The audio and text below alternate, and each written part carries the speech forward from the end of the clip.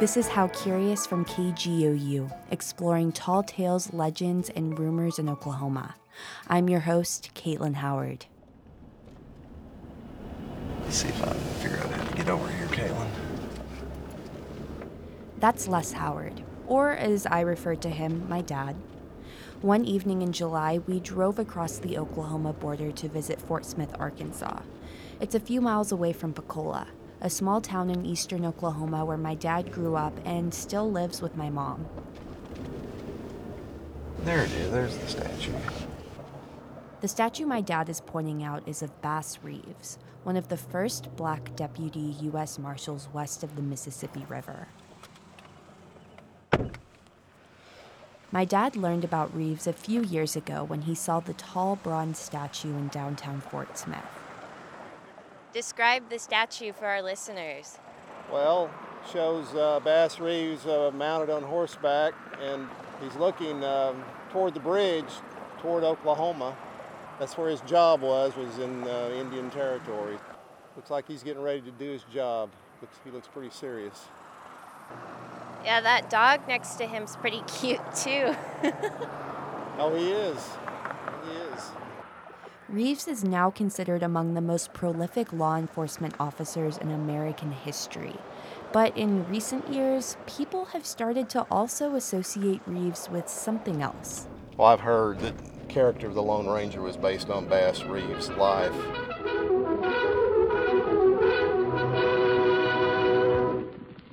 The Lone Ranger started in the 1930s as a radio show in Detroit, leading to the hit TV show that ran from the late 40s to mid-50s. In the show's theme song, the Lone Ranger is described as the daring and resourceful masked rider of the plains led the fight for law and order in the early West. Return with us now to those thrilling days of yesteryear. The Lone Ranger rides again. This legend is even referenced in the Netflix movie Concrete Cowboy, when a character remarks, 50% of all cowboys were black. Look it up, real rap. Even the Lone Ranger was black. This is just one example of how Reeves has become more prevalent in pop culture, being featured in upcoming movies like Netflix's The Harder They Fall, which is a Western produced by rapper Jay-Z, and acclaimed TV shows like HBO's Watchmen. So to get to the bottom of whether Reeves was the real Lone Ranger, I traced the legend back to the main person responsible for popularizing it. In this case, that's Art T. Burton. He first heard of Reeves as a child while at his grandparents' home in Arcadia, Oklahoma. But Burton's interest in Reeves was sparked again in the 80s when he started hearing secondhand information about Reeves. And, then he told me that Bass got out, ride, out, shoot, out, rope, out, fight, out, blah, blah, blah, blah. And my first inclination was these people are off their rocker. Because, if this guy was that good, everybody would have known about it. From that point forward, Burton was determined to learn everything he could about Reeves. So I called up the U.S. Marshal's office in Washington, D.C. And I asked them, I said, have y'all ever heard of Bass Reeves? And they said, yeah, we're quite aware of him. He was a real good lawman. And I was shocked, Washington, D.C. Burton called historical societies across Oklahoma and was surprised by the response. So I called up the Muskogee Historical Society, and a lady answered the phone, and I told her I was trying to do some research on Bass Reeves, who was a deputy U.S. Marshal and had lived in Muskogee. And she said, I never heard of him. And I said, well, he was an African-American lawman that served for quite a while in the area. She was very polite. She said, sir, we did not keep black people's history here. She couldn't see my face, but, I'm like, okay. He came across a paper about Reeves written by a University of Oklahoma student in the 1950s called The Forgotten Lawman, which became an anchor for Burton's 30-plus years of research. So when it came to my research on whether Reeves was the inspiration for the Lone Ranger, I first had to become familiar with the man behind the legend. By most accounts, Reeves was born into slavery in Crawford County in northwest Arkansas in the 1830s. He eventually moved to Texas with his enslaver William Steele Reeves. David Kennedy, curator of collections and exhibits at the U.S. Marshals Museum in Fort Smith, says during the Civil War, Reeves joined his enslaver's son, an officer in a Confederate cavalry unit. Once when the two were playing poker, Kennedy says according to folklore, the game took an interesting turn. The son at one point told Bass that if he won this hand, he would get his freedom. And so they played that hand. Bass wins the hand. The son says, no, you're never going to get your freedom. At which point Bass gets up, punches the owner's son, and leaves.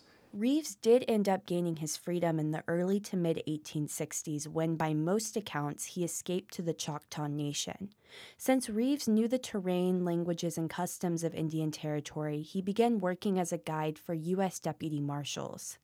The U.S. District Court for the Western District of Arkansas, which contained the office of the U.S. Marshal Service in Fort Smith, was given jurisdiction over crimes committed in Indian Territory. And at first, they were just looking for people who could you ride a horse, could you shoot a gun, could you enforce the law?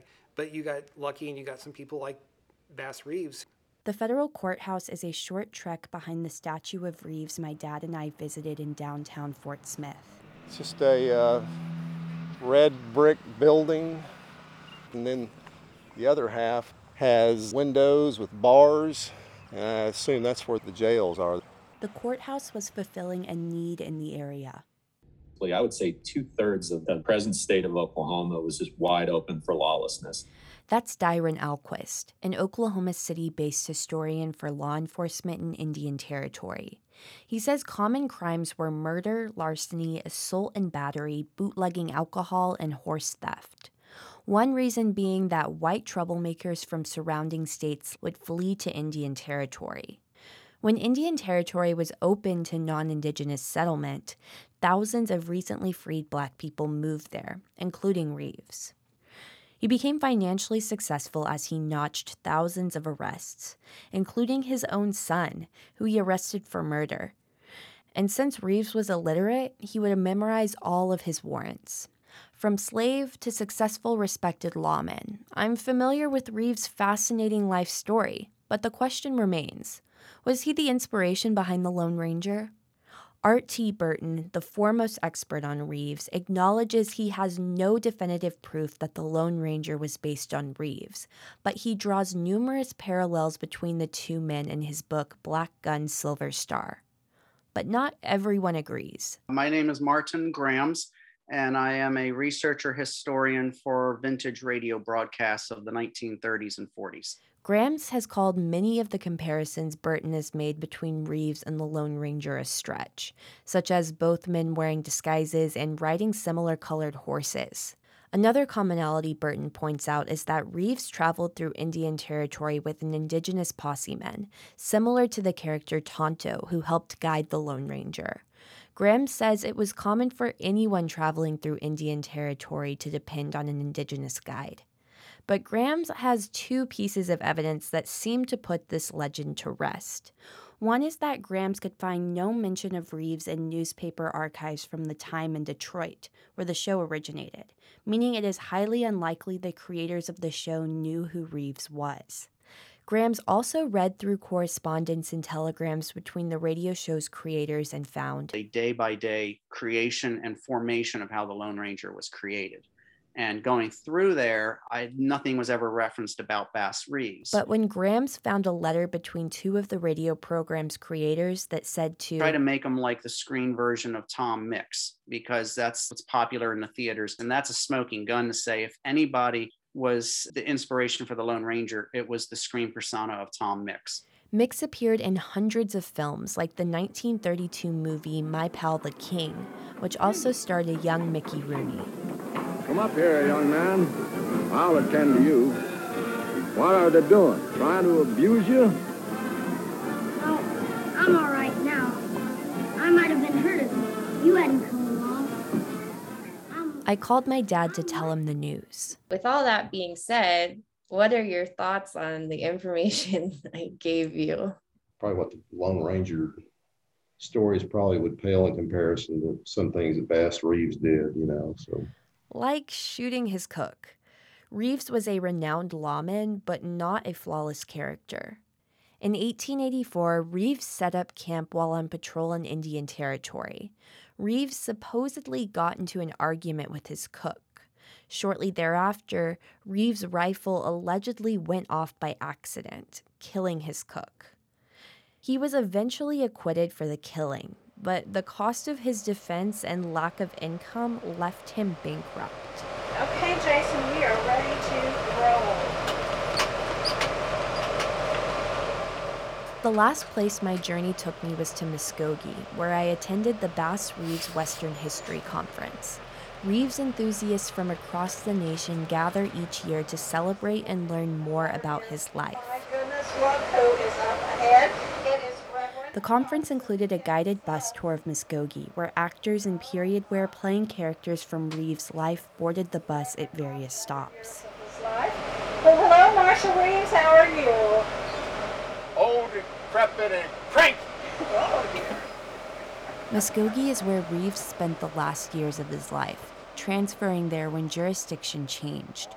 When Oklahoma became a state in 1907, David Kennedy from the U.S. Marshals Museum says Reeves lost his position as a U.S. Deputy Marshal. I think it was telling that you don't hear of any of the famous black deputies of early Oklahoma statehood, whereas there were at least a couple of dozen deputies who worked out of Western District of Arkansas during the 1800s.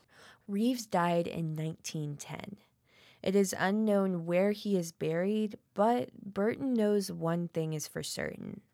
Bass is bigger than the Lone Ranger. I mean, Lone Ranger was a fictional character.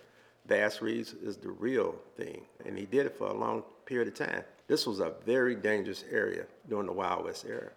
Bass walked into the Valley of Death every day for 32 years and came out. People is finding him, and I think they want to celebrate who he is.